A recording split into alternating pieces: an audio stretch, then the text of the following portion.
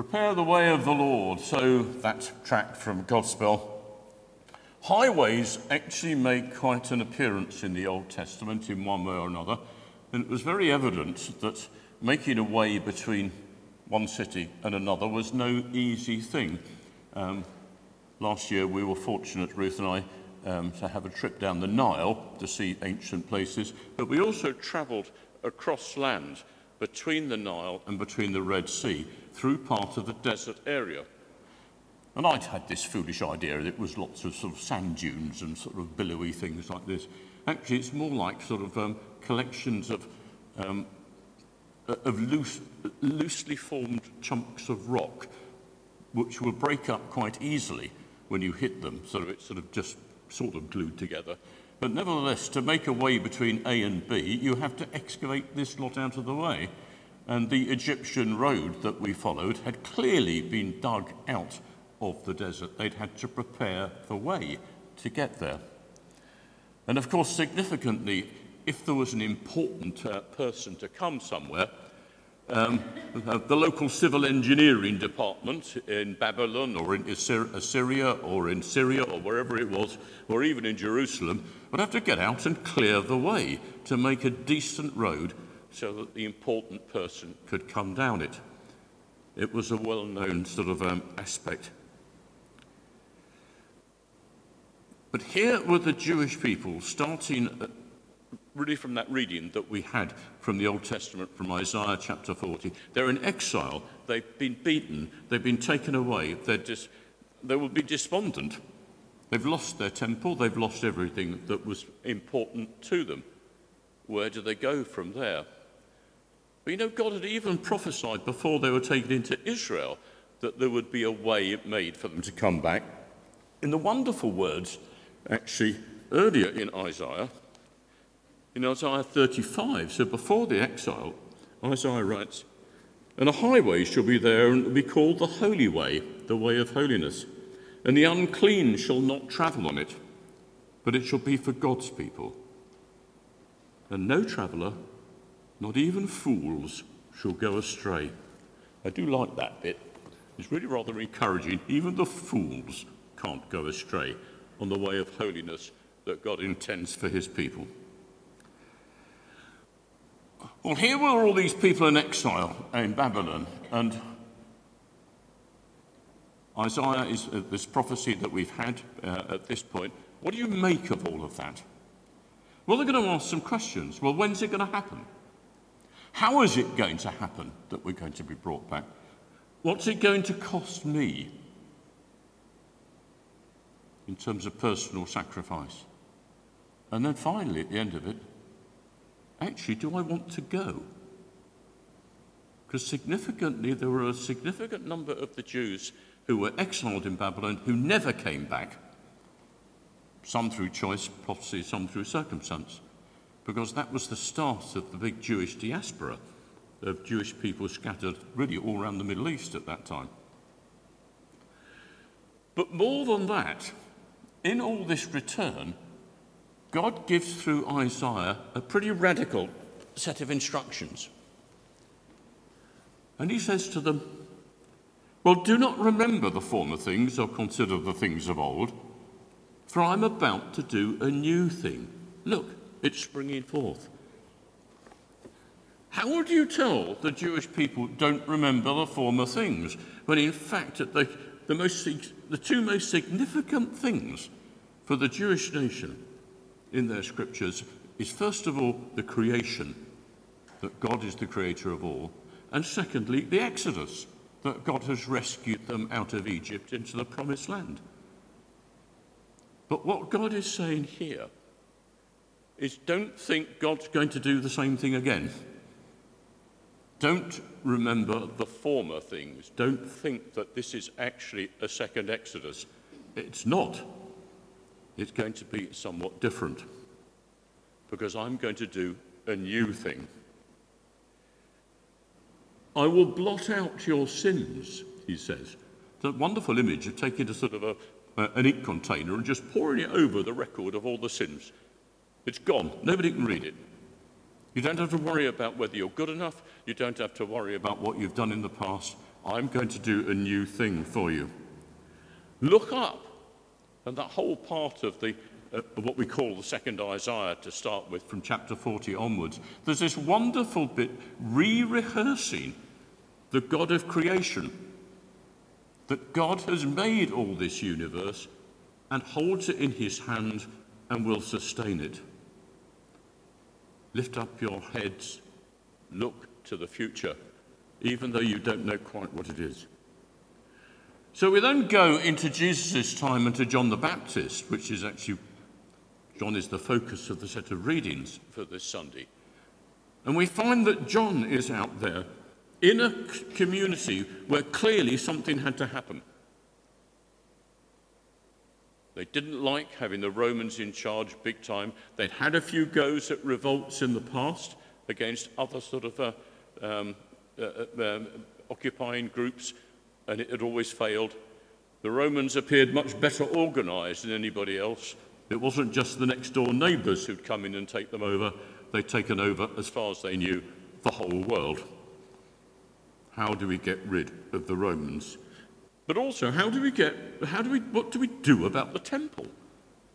Oh yes, we know or we think we know what God intended it for, but there's corruption left, right and centre. If you're poor, you just about can't fulfil any of the commands that you were told you had to do, at least not without paying a fair amount of money, which you hadn't got. It almost seemed as if the way the temple was set up and the way in which the Jewish faith was practiced was designed to keep the poor, the humble and the lowly out of it. And then John comes along, John the Baptist, with a baptism of repentance which clearly had touched the national nerve at the time, and the crowds flocked to him. Because repentance and because baptism was the way in which somebody became a Jew. You could see it could be offensive to a lot, and the Pharisees and the Sadducees certainly found it offensive. This man's saying we've all got to be as if we're Gentiles and become Jews again. But, we are children of Abraham. We've been here forever and ever. We don't need all this. And the Pharisees and the Sadducees came to see what was going on in John's baptism. And what John was actually doing, in a sense, was for the Jewish people, was pressing the reset button. Let's get back to what it should be. But he said, I don't know what it should be. I don't know what's coming, other than what's coming is so much better than me, I'm not even worthy to tie his shoelaces up. And those people who followed John were prepared to sign up to a future, if you like, to the royal highway that they knew where it was going to. It was going to be with the Lord, but they didn't know the timing or the route that would be taken.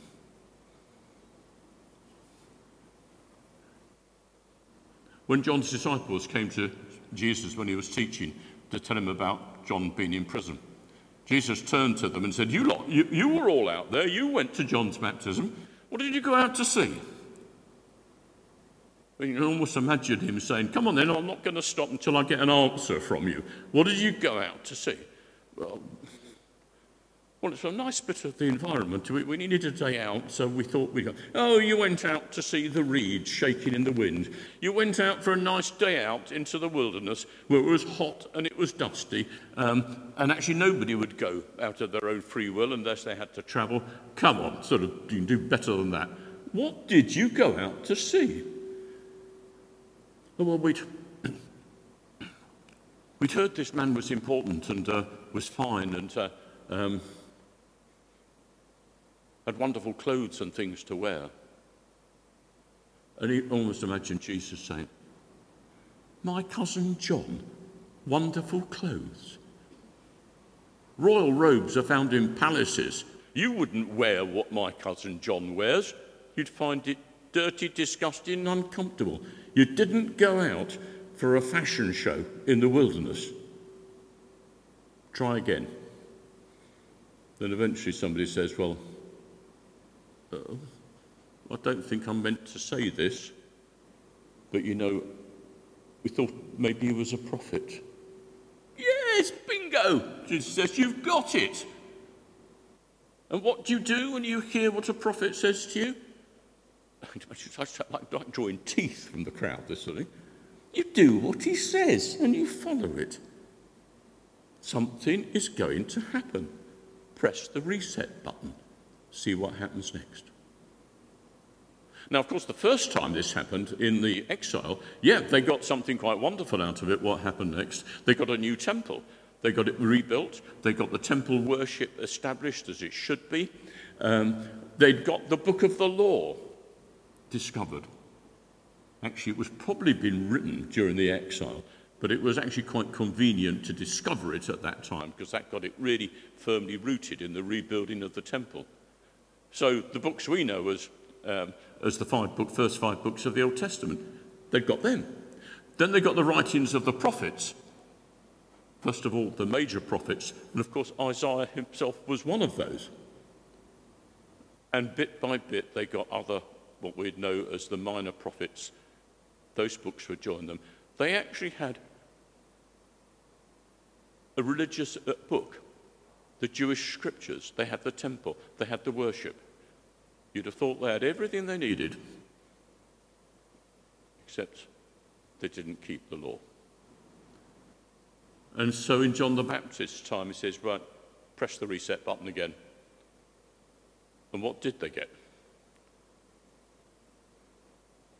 Well, they got a faith that was open to all, that seriously upset the Pharisees and the Sadducees. These people who'd been baptized with John's baptism expected something of God. How dare they expect? They don't know anything. They can't read the scriptures. They don't know all the interpretations. How do they expect something?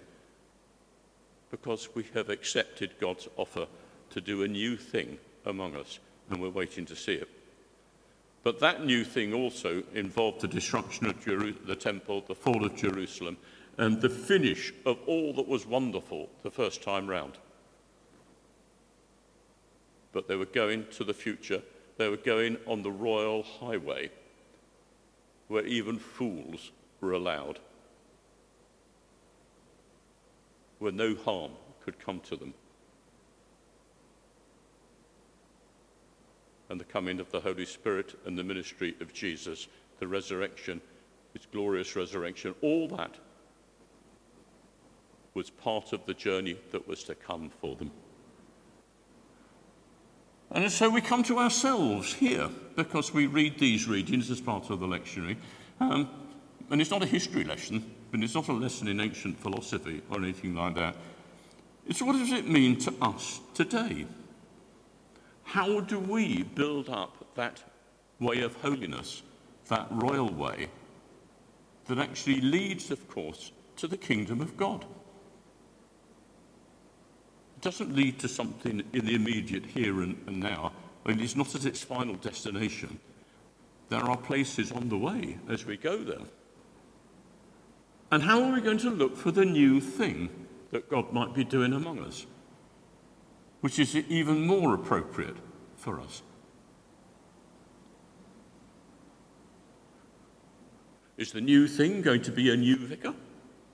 Or is it? Well, we don't know. These decisions actually sometimes are not part, we're part of it, but we're not the sum total of it. It probably will, but we don't know. What's going to happen when finally we get past all the things we can't do during COVID? Is our vision going to be simply, well, we want to get back to the former things? Because that's what God said, well, you don't want to do. Don't remember all the former things. It's not just, we want to get back to having Christmas as we always did it. We want to get back to having these things as we always did it. One of the crippling things, and it's not just in the church about human beings, is we always think that the way it was done before was best, and therefore it should be the way we do it in the future. Some of you will have heard of the Christian author and founder of schools and goodness knows what, Steve Chalk. And he was very involved in various things with central government of working out what happens in the future. and has pointed out that actually voluntary societies, churches like us, are now doing things that we used to do before the welfare state kicked in a long time ago. So in the early part of the 20th century. But he said, don't think we're going back to that same situation. We're not. Yes, we are now providing things that we may think ought to be the duty of the state, but God is doing a new thing with us. How is it going to work out? And so what are the new things that are going to happen for us? Where is our vision? Our hope must be in the God who has created all things, and in particular in the Christian faith, and knowing that actually there is a kingdom yet to come as well as a kingdom here on earth. There is a promise held out for us. There is a salvation kept for us with God. We know where the final destination is, but we can't get there immediately, and there are things that will happen on the way. So are we able to walk in that holy walk of expectation? We ask the same questions as the Jews in the exile would have asked. When is it going to happen for us? How? And what's it going to cost us to do that? And to the church in the 21st century, just as the Jews in Babylon had to ask themselves, do we actually want to go there? So let us commit ourselves to a journey on that way of holiness where even fools are safe. Well, I'm happy to sign up to that one. Amen.